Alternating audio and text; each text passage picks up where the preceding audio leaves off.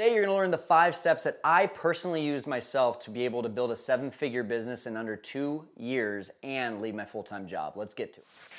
I believe true wealth cannot be measured by your income. It is instead measured by your availability of choices, especially the choice to live life on your terms.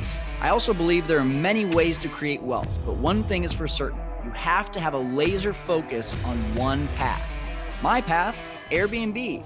But I also believe in education and expanding your mind. Education helps you take off the blinders of life and see opportunities you never saw before. Join me on this journey of learning how to create wealth in Airbnb, real estate, and so many more investment strategies. Together, we can conquer the world of investing. My name is Kyle Stanley, and this is the Fearless Investor Podcast.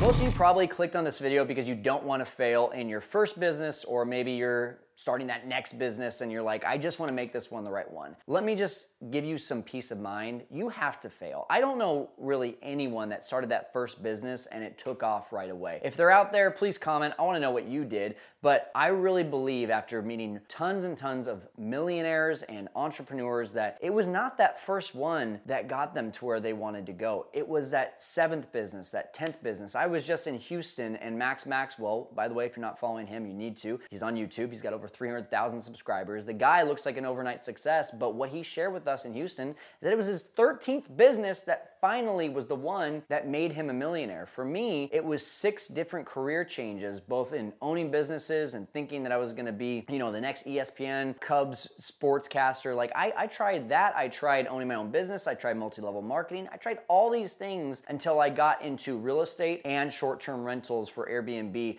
That was the one, after 10 years of really failing and banging my head up against the wall, that finally hit. But I want to show you the 5 things that I learned from all those failures that are going to help you to be able to be successful, or as likely successful as you can be if you just follow these steps. The number 1 step, by the way, the next 4 steps mean nothing if you don't follow this number 1 step. You have to feed your mind in order to become a better person, a better CEO, a better family man, a better balanced in life individual. These are the things that are going to happen if you feed your mind. I want to give you my top 2 books and my top 2 podcasts that have helped me to develop into who I am today. My number 1 podcast is the John Maxwell Leadership Podcast. This has helped me to be a better leader and helped me to have more influence over others in a positive way. Number 2 is the Ed Mylett Show. That one has really helped me to figure out how to be not just a better leader, but hear all these other stories of failures and people that have gone through these tough times, and realize that the people that we listen to and learn from, they've gone through failures too. And so that's just going to help you to be able to connect and to resonate with their stories.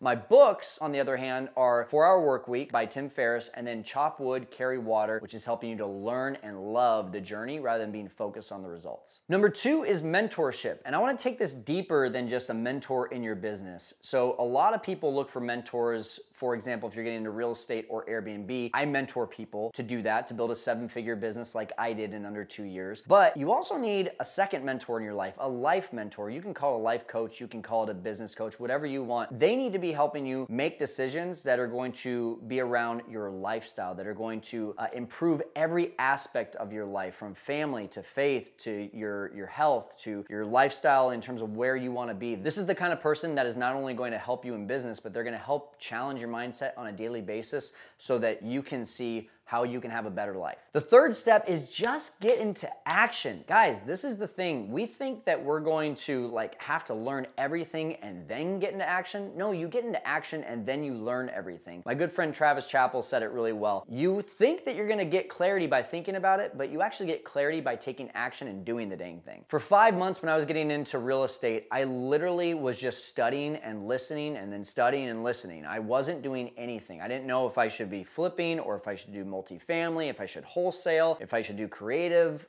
financing. I didn't know which one I wanted to get into. So what did I do? I just kept getting more analysis paralysis. When I finally took that first step though and got into action, it was doing the work that gave me total clarity to understand, hey, flipping is cool, but Airbnb, I'm really starting to find that that's going to be my niche. And I wouldn't have gotten that if I didn't just take action. Number 4 is the opposite of number 3. I want you to take breaks. You need to take these mental breaks, and I call them the sharpening the axe time, when you actually can sit there and say, what am I doing well? What do I need to improve on? A good story that I heard was that there were 2 axemen that were given a challenge to go out and chop down as many trees as possible, but they were both given dull axes. One went and started chopping down trees right away. The other one sharpened his axe and then went out and started chopping trees after that. Which do you think chopped down more trees in that hour? The one who sharpened his axe. That's the thing. We get so much into action that we don't take a step back and look at what action are we really taking. Is it the most productive, or does it just feel productive? When we take the time to look at financials, to look at what our time is being spent in, to do all these things that will help us to move the ball further down the field and quicker,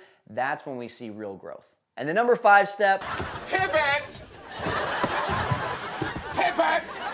Yes, Ross, we need to pivot. We need to take the things that we've decided we're gonna do and make those adjustments, pivot in what we wanna do. I think, the biggest thing for me right now that I'm pivoting in my business is deciding, how am I gonna get more direct bookings with all my short-term rentals? I wanna stop relying so much on the Airbnbs and the VRBOs and the Furnish Finders and all these ones out there. I wanna control my customers. So we're putting together, we kind of stepped back, going back to step number 4, we stepped back and we said, what can we do to really protect our business?